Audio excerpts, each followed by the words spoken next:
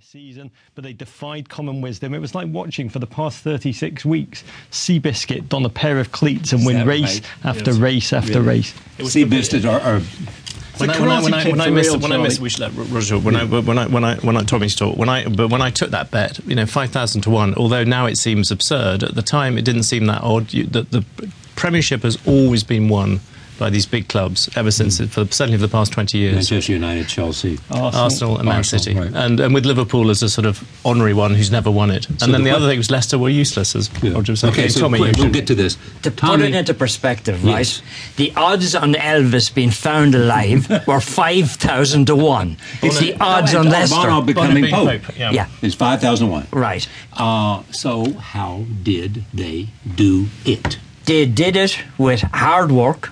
Yeah. They did it with honest endeavour, right. And they did it with a bunch of guys who wanted to play for a manager who everybody ridiculed when he came in halfway through the season. Claudio Ranieri, yes. Yeah. And he was known as the Tinker Man when he was with Chelsea. He made that many changes in a week.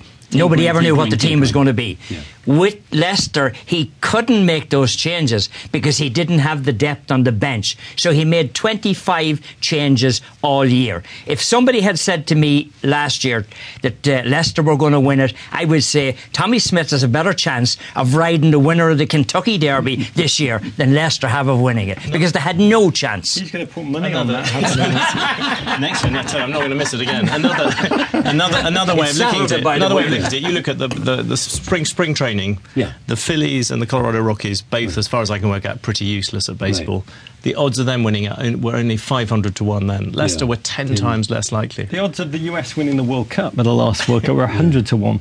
This is like one of those great... It's like when the American college kids in hockey beat the Russians. It's that big upset. Game after game after game. If March Madness, you have to get lucky. 6 games, hot streak, and win it all. This is a marathon that's played out over 9 months. And I've spoken to Leicester players all season, and I've asked them, how are you doing it? And the honest truth is, they don't have a good answer. They talk about incredible team spirit. They talk about this chip on the shoulder of this ragtag bunch of journeymen, has-beens, discards that have come together, all with something to prove. The manager, Ranieri, who's this old, wizened, 29 years career. He's kind of like Jim Harbour's enthusiasm packed into the body of Gandalf. And he never won a championship. He never won a championship. He was a loser. His last job was to be the manager of Greece, and he got fired after 4 games when mighty Greece lost to the Faroe Islands. I mean, that's 4 men and a sheep. One thing we should say, actually, which is it was this sort of 2 sheep. It's true. There was this sort of kind of dirty dozen effect. You take the 11 players of Ranieri, this bunch of misfits, rejects from other clubs, a lot of them given away on free transfers. That's all true. It's also true that the big clubs all had bad years. Tommy can please say. But the last thing, actually, is there was something at least vaguely scientific about Leicester. About this. A little bit like Moneyball. And what they did was they bought people unbelievably well because they actually looked at the statistics. And they looked at statistics, and Mahrez, this player, they plucked from the second division of French football. He's their star. Unusual, one of them, he had unusual amounts of being able to dribble past people, a skill. They looked at the statistics on that. Kante, the midfield guy, they brought him in for 2 years in a row in France. He was the highest ranking for tackling. But nobody actually looked at these statistics. They just thought he's from an unfashionable place. Vardy, incredibly fast. They bought really, really speedy players.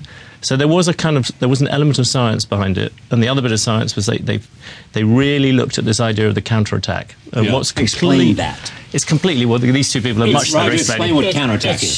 You let the other team basically play with the ball, and when you get it, I mean, they had a guy, Vardy, he headed for the 18-yard box quicker than I've ever seen anybody in football. As soon as Tommy Docherty used to say, he was an old manager in England, and Tommy Docherty would always say, my tactics are this, okay? When you have the ball, you're an attacker. When they have the ball, you're a defender. And that's exactly the way Leicester played. Vardy would head for the box, and Mahrez, who cost £400,000, to put that in perspective, Manchester City bought a lad from Wolfsburg in Germany, and he cost 83 million. So this lad cost £400,000, and he was the man, he was the catalyst of the whole thing. He would Vardy would get himself into a position, and but Drinkwater had a great year too, Roger. He was another Vardy man. And Drinkwater. Jamie Vardy, this little man with a face of a medieval pint.